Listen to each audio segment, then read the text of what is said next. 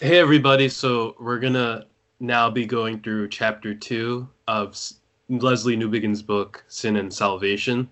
So in the preface and also in chapter one, we were talking about what sin ultimately is, and we went through how man is in a contradiction with the world, with creation, with his fellow man, with himself, and also with God, and the necessity for salvation because of this contradiction. And in this chapter, for chapter two, we're going to talk about what sin is, how it entered the world, and how it affects us. But yeah, so I guess the ultimate question is, how did sin enter into this world? Yeah, yeah. Newbigin here is relying more on the biblical story as the true story of how sin came into the world. Um, Last time we were talking about salvation, and in order to know what salvation is, you need to know what you need to be saved from. And so Newbigin was talking about mankind as in a state of various contradictions, right? So contradiction against the natural world, contradiction against himself, contradiction against his fellow men and women, and ultimately the base contradiction is mankind is in a state of contradiction against God. The way he talked about that, which we talked about in the previous episode, was uh, by was in large abstract kind of like philosophical categories. He wasn't really looking at the text of the Bible. In this chapter, we're basically looking at the same ideas, but now we're looking at it in the terms of the narrative presented to us in Scripture in Genesis chapters 1 to 3. So to know what sin is really, to know what sin is biblically, we have to go back to the biblical text. And so now that's what Newbigin is doing. And he begins by talking about what man was created to be. Man was created to be in God's own image, male and female. So that's Genesis chapter 1, verses 26 to 27.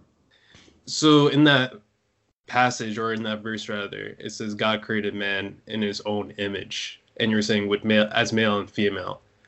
So what does so we always hear of this idea of God creating man his own image. What does that mean? Does that mean that we look like God? Right.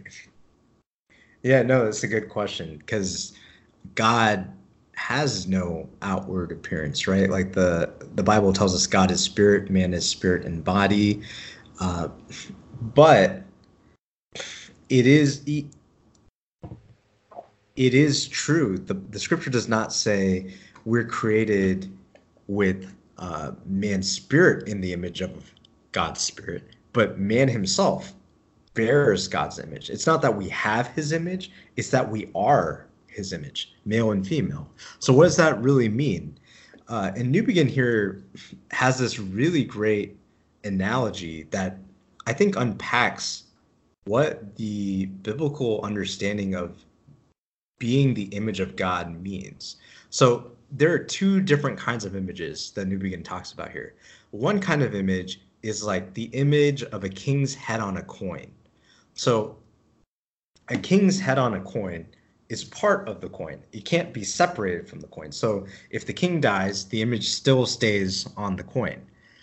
But there's another kind of image, which is kind of like a reflection in a mirror, or the image here Newbigin uses is the reflection of the moon, the image of the moon in the water of a lake. If the water is still, and if the moon is not covered by a cloud or it's not obscured by anything, the image on the water will shine out clear and beautiful.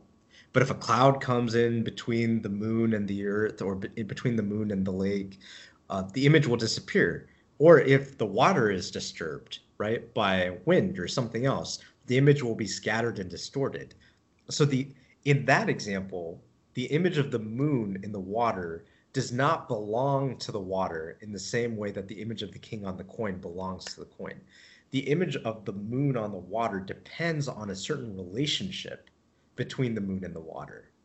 And if something happens to that relationship, then the image is either distorted or it's lost.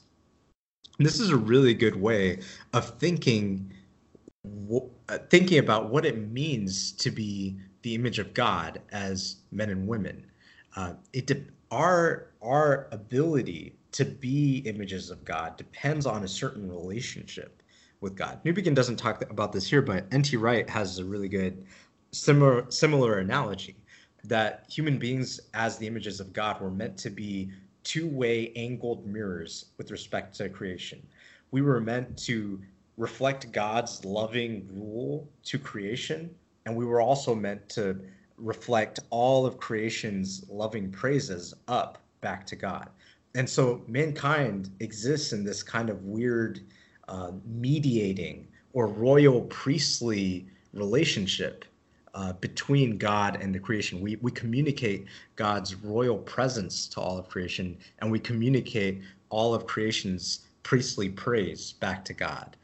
And so, just like the image of the moon on the water, when our relationship with God is disturbed, when we turn away from God, the image of God that we bear is distorted and spoiled. And so, our relationship with God and with Creator and with the creation and with one another and even within ourselves, all of that is distorted and lost. Man is created. This is what Newbigin says here. Thus, the nature of man is that he was made in love, by love, for love. Love is the source and end of his being. Therefore, man cannot live alone.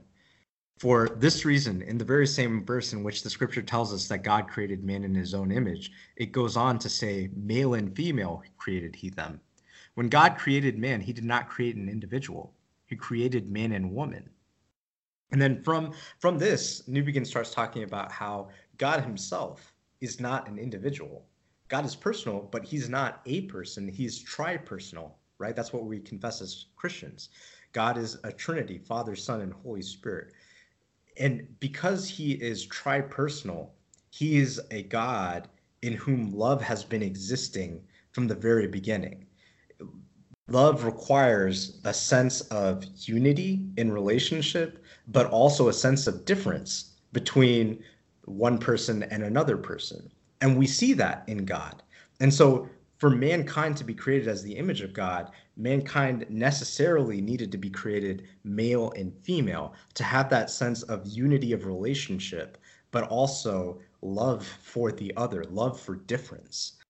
Necessarily, man is created at our very center to be relational, to be in this relationship with God and with one another. For the purpose of extending love. It's a very beautiful picture, but that's what it means, I think, to be created in the image of God. That's what Newbigin's unpacking here. Right. That was a lot. And just to rephrase to make sure I'm understanding this right. Yeah. So being an image bearer of God means that we're not necessarily God, but we're like, as you use an example, we're a reflection of God, but that reflection can be distorted. It could be interrupted. And as you were saying, with the idea of love and the necessity of that is that we're in relation with one another. And as God lives in relation with the Father, the Son, and the Holy Spirit, the Father can't individually be the Father without the Son. And Yes, likewise with the yes. Holy Spirit. That's right. Male is not, or man, or an individual is not its own individual. It's not just some it's not just an individual. Yeah. I think that's the best way I can say it, but it's in relationship with also male and female, female to male, but also to God as well. Man's understanding of who he or she is also an understanding of who God is. Yeah, I guess at rock bottom, to say that man, male and female, human beings are created in the image of God means that we are relational, or we are created for relationship.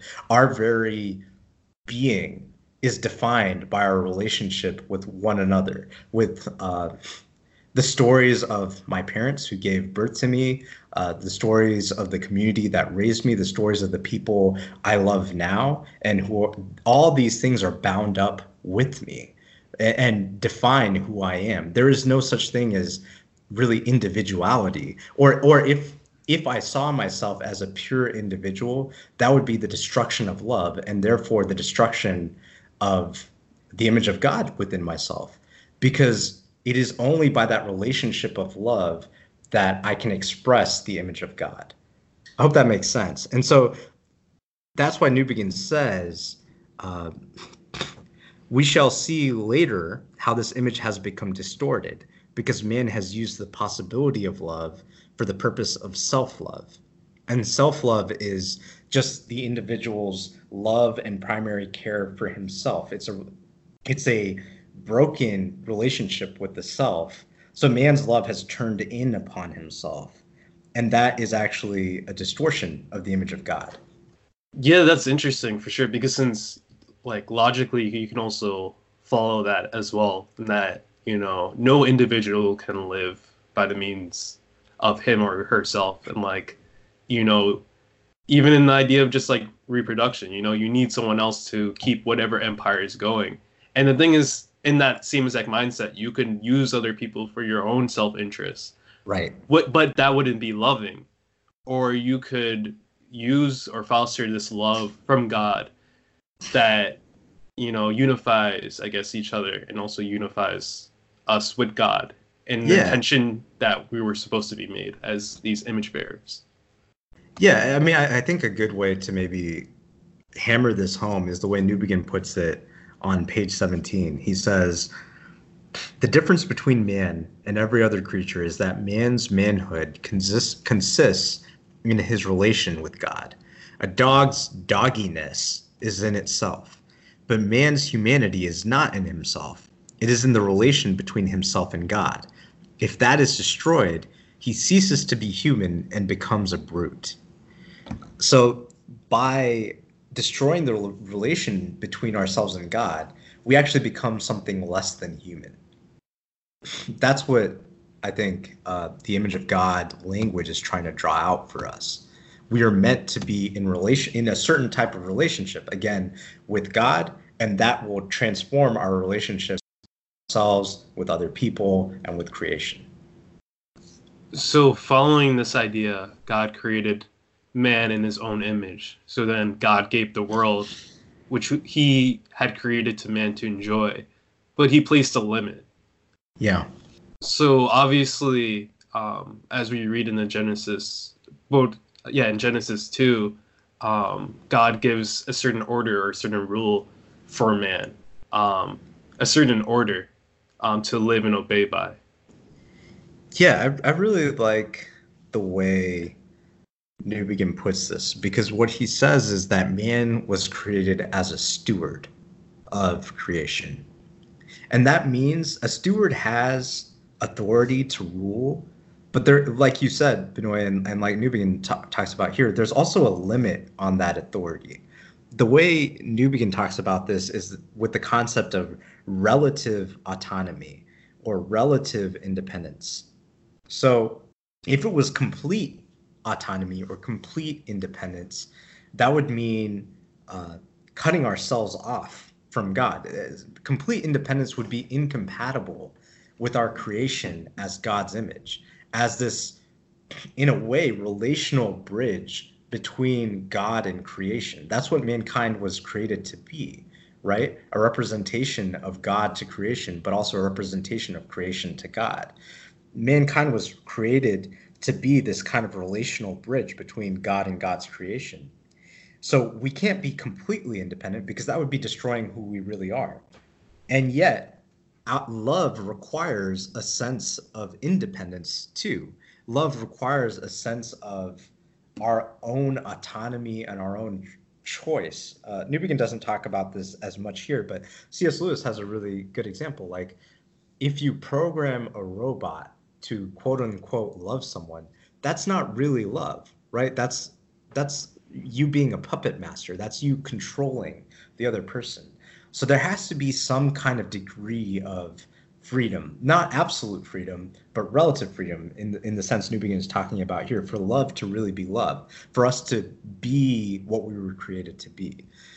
And that is why Newbigin says here, that is why the tree of the garden of good and evil almost has to exist, right? Like sometimes we can ask ourselves the question, why did God allow for the creation of this tree in the Garden of Eden to tempt uh, people, and yet to tempt Adam and Eve to fall away from him? But when you reflect on it, you see that the situation of relative autonomy means that the situation of sin is almost logically necessary. Do you follow what I'm saying so far? Right. Like, if to be relatively independent, to truly choose to love someone is to have the choice available to you to not love. Do you get what I'm Right. saying? Like that's the shadow side that makes love love.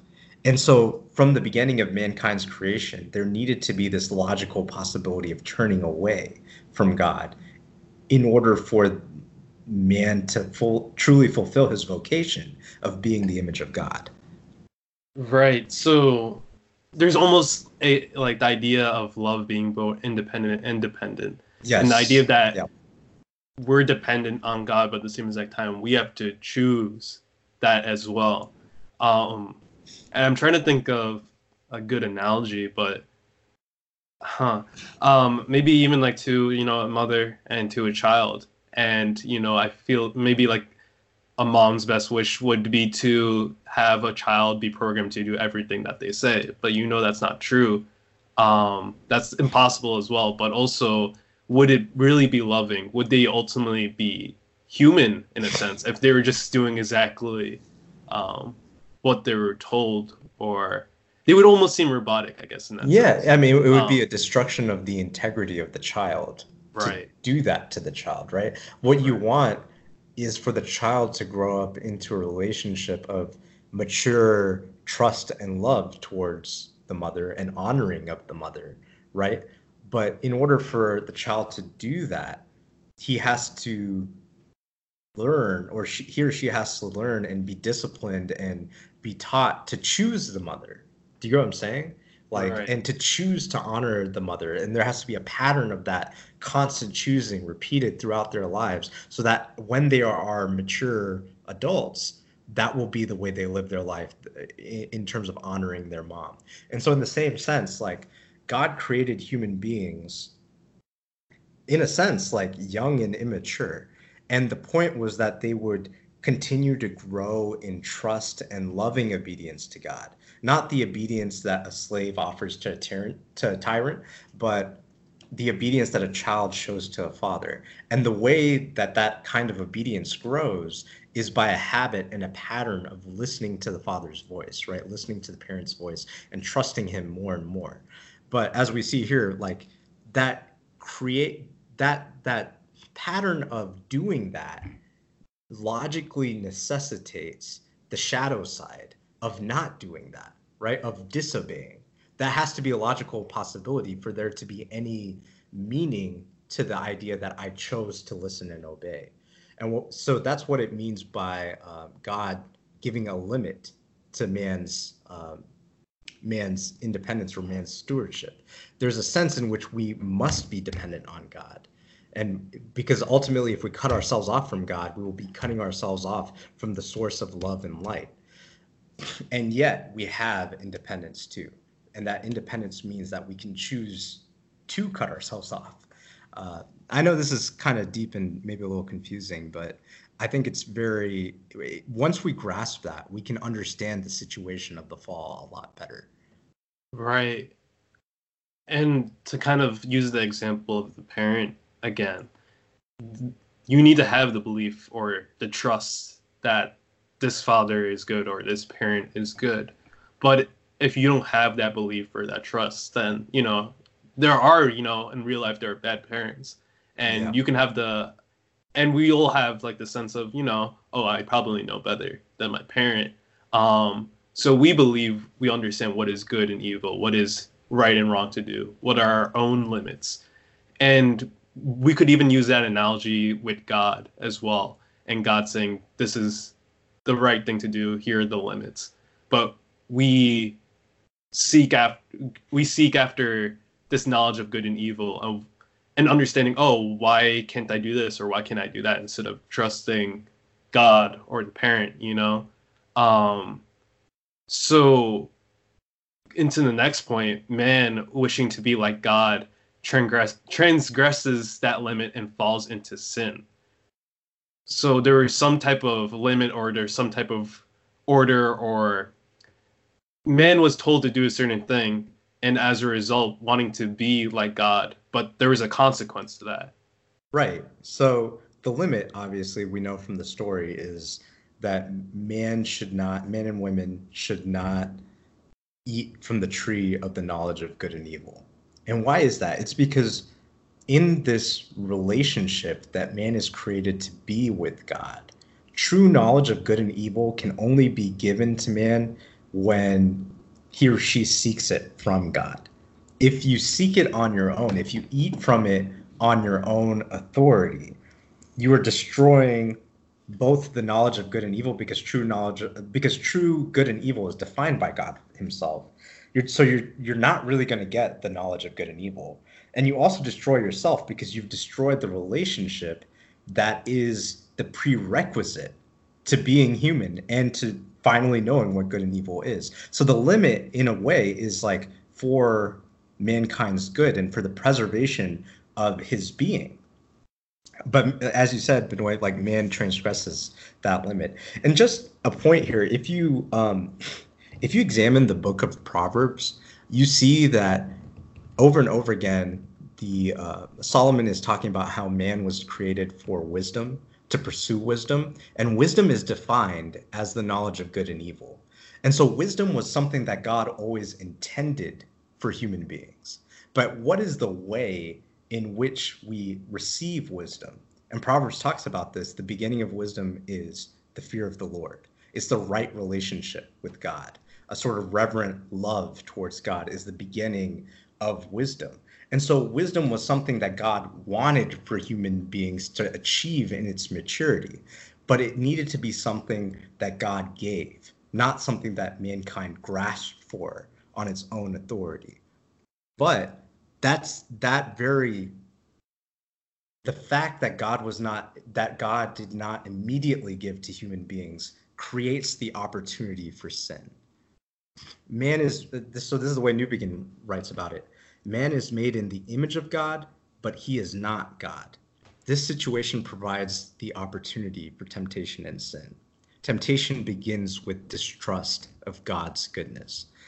And so this sense that we are in relative freedom over ourselves, it leads us to the question, why is our freedom over ourselves only relative? Like, why does God want to ultimately be in control? And so that leads to some kind of suspicion from man towards God. And that's what the tempter suggests to Eve. He suggests that man should have freedom to eat from any tree. And the fact that there's a limit shows that there's some lack in the love of God. And that distrust is the beginning of temptation. So based off of that, Newbigin writes that unbelief is the very root and basis of sin. If human beings perfectly trusted in God's goodness, that temptation could have gone nowhere. So distrust or unbelief in God's goodness is the root of sin.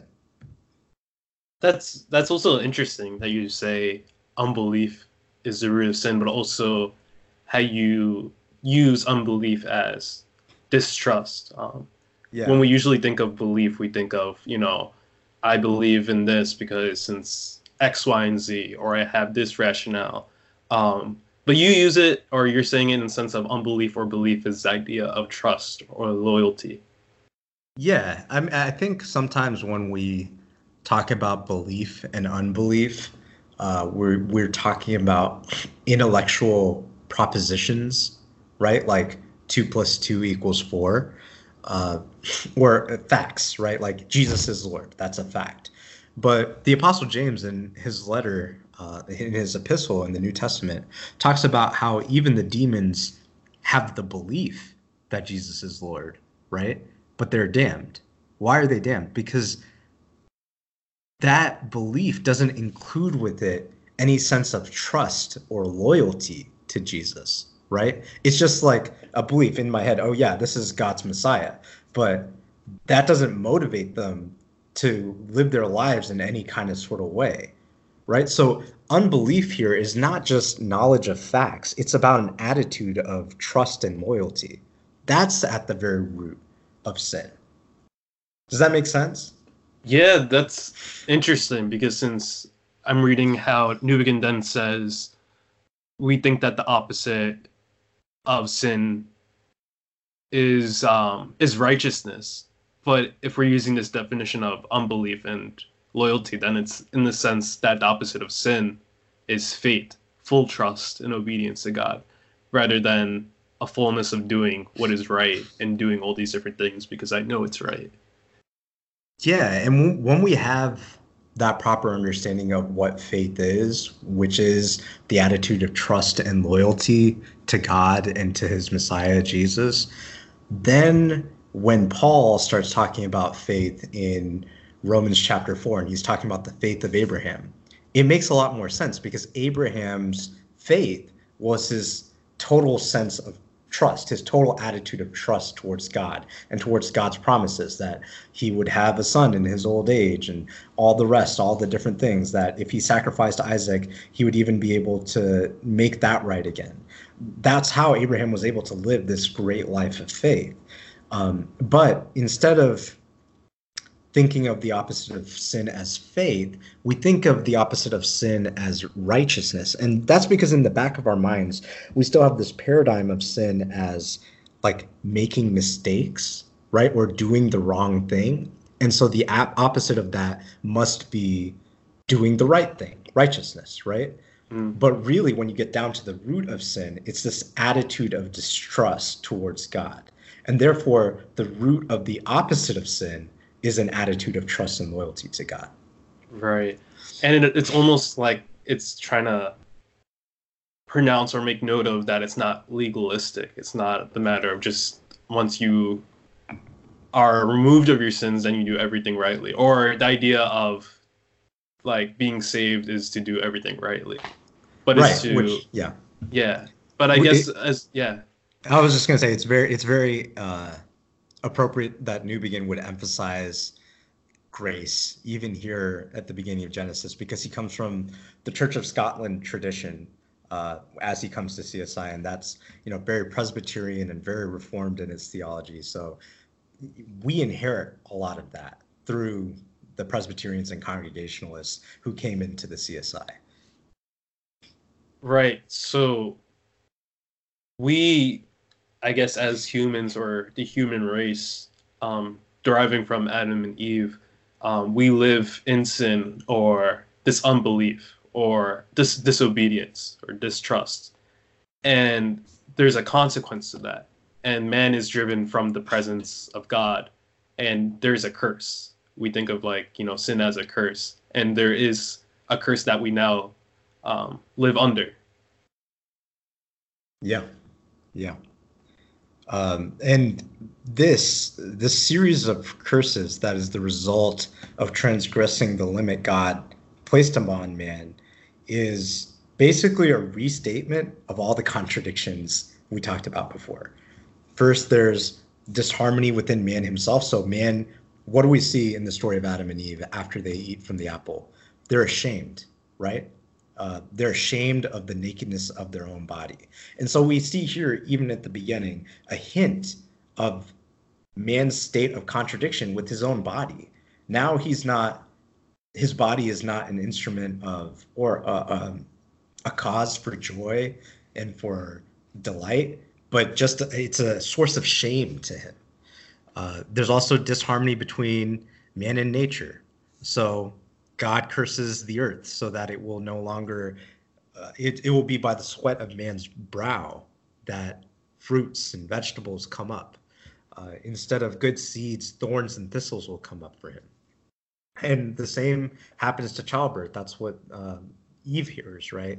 Instead of the natural process of childbirth being full of joy, it's going to be full of pain. There's also disharmony between human beings. Uh, Now the man is going to try and dominate the woman. Uh, Now there's going to be blame, right? There was a cycle of blame here. Uh, Adam says, "The woman you gave me, she, gave me the fruit to eat, and I ate it." And Eve tries to blame the serpent. And fundamentally, finally, there's a disconnect between the relationship of man and God.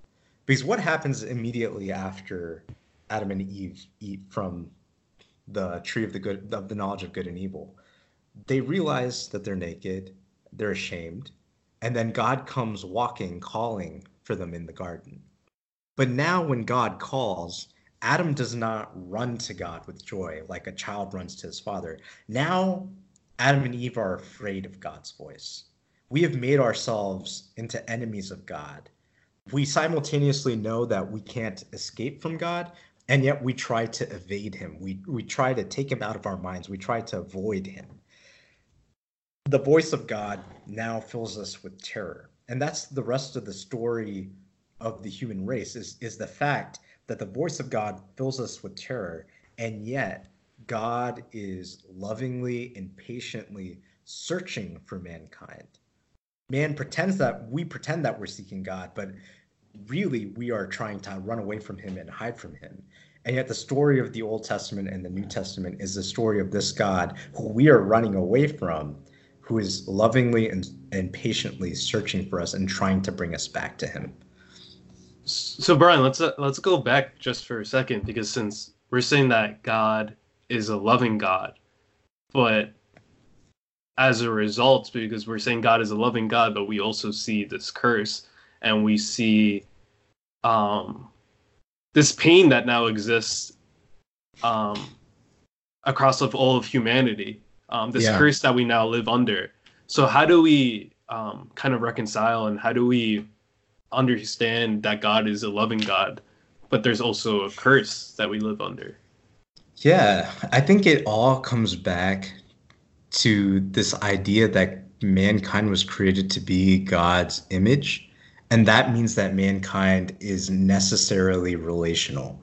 If you understand that, then you understand how the transgression of the limit, the attempt to seek to make ourselves God, to put ourselves in the position of determining good and evil for ourselves, how that logically cuts ourselves off from God. It cuts off our relationship from God. It shows that we are choosing ourselves over God, right? To choose to eat from the tree of the knowledge of good and evil, to make ourselves into gods, as the serpent tempted Eve, is to say that we are privileging ourselves. Instead of living in a relationship of loving trust and loving obedience to God, we are now trying to create a space or create a realm of our own. And God, because he respects human integrity, allows that to happen. And the story of the world, the story of the entire Bible after that, is the consequences of what happens when man tries to create a space and an integrity of their own. The consequences of that is total chaos and sin and murder, right? Immediately after Adam blames Eve, what is the next thing that happens? Cain kills Abel.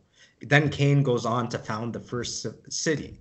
So civilization itself is built upon the accumulation of evils. And God in his mercy restrains us from totally destroying each other. But that in itself is an act of his love and his patience, that he doesn't give us the natural consequences, the full consequences of what our sin should lead to, right? Because what did God warn Adam and Eve before they ate from the tree? If you eat it, you will surely die. But God is kind of like a dam, right? Restraining the flood. God is restraining the full consequences of sin from coming down upon humankind because of his great love for humankind. And yet at the same time, man has logically cut itself off from its creator. And so the consequence of that, the natural consequence of that, the necessary consequence of that, if you've cut yourself off from a relationship with the source of your light and life, the consequence of that has to be disintegration and ultimately destruction and death, right? Right. So I think that's one way we can try to understand this story and how we can reconcile the fact that God is this God of love, and yet we live under a sense of God's wrath. Right. So we live under the curse, and we see stories and generations throughout the Old Testament of people who are trying to live right, who are trying to search after God and being righteous before God. And we learn this through Sunday school, and we learn about whatever Bible character it may be. But at the end of the day, um, it's still not fully able to restore whatever man is able trying to do to reverse the effects of the curse. It's not fully able to reverse that curse that initially happened, um, which I find interesting. Which means Yeah. that also anything that we can do by our own regards is not enough Yeah. to take apart or to be made whole from the sin that we live in. Yeah, I think that's yeah, it's a very good point, and it's a very important point that we all recognize is that the situation that the Bible tells us that all of mankind is a situation from which there is no hope from the inside, right? There is no possibility of us restoring the relationship with God in the right way, because we are all caught up in this tangle of self-love ultimately that we can't extricate ourselves from. And so for us to be saved ultimately, salvation has to come from the outside. It has to come from outside the sphere of human activity and human integrity that we've tried to create for ourselves apart from God. Somehow God has to break in and put himself into our space. He has to put himself into our story. And from the inside, it's almost like, I mean, this is a bad analogy, but it's almost like God has to go into the matrix to fix the matrix. Something has to happen like that for us to be saved. And the story of the Bible is honestly the story of how God did that. Right. And not just to ruin the story, but I mean, everyone knows about, we all know about this idea of Jesus coming to flesh and saving us from our sins. Right. Spoiler Um, alert. Spoiler. But that's also interesting that you point out that sin and reversing the effects of sin is not a matter of just doing the right thing. It's not the matter of just, I can just reverse it by being a good person or whatever it may be. Sin Yeah. is deeper than that, and as a result of sin, there's consequences that we live by that we see today, and there's a lot of consequences that we're not even aware of. Yeah. So, the next chapter talks about that. What is sin, and looking at the deeper root of or the nature of sin, which we'll talk about next time.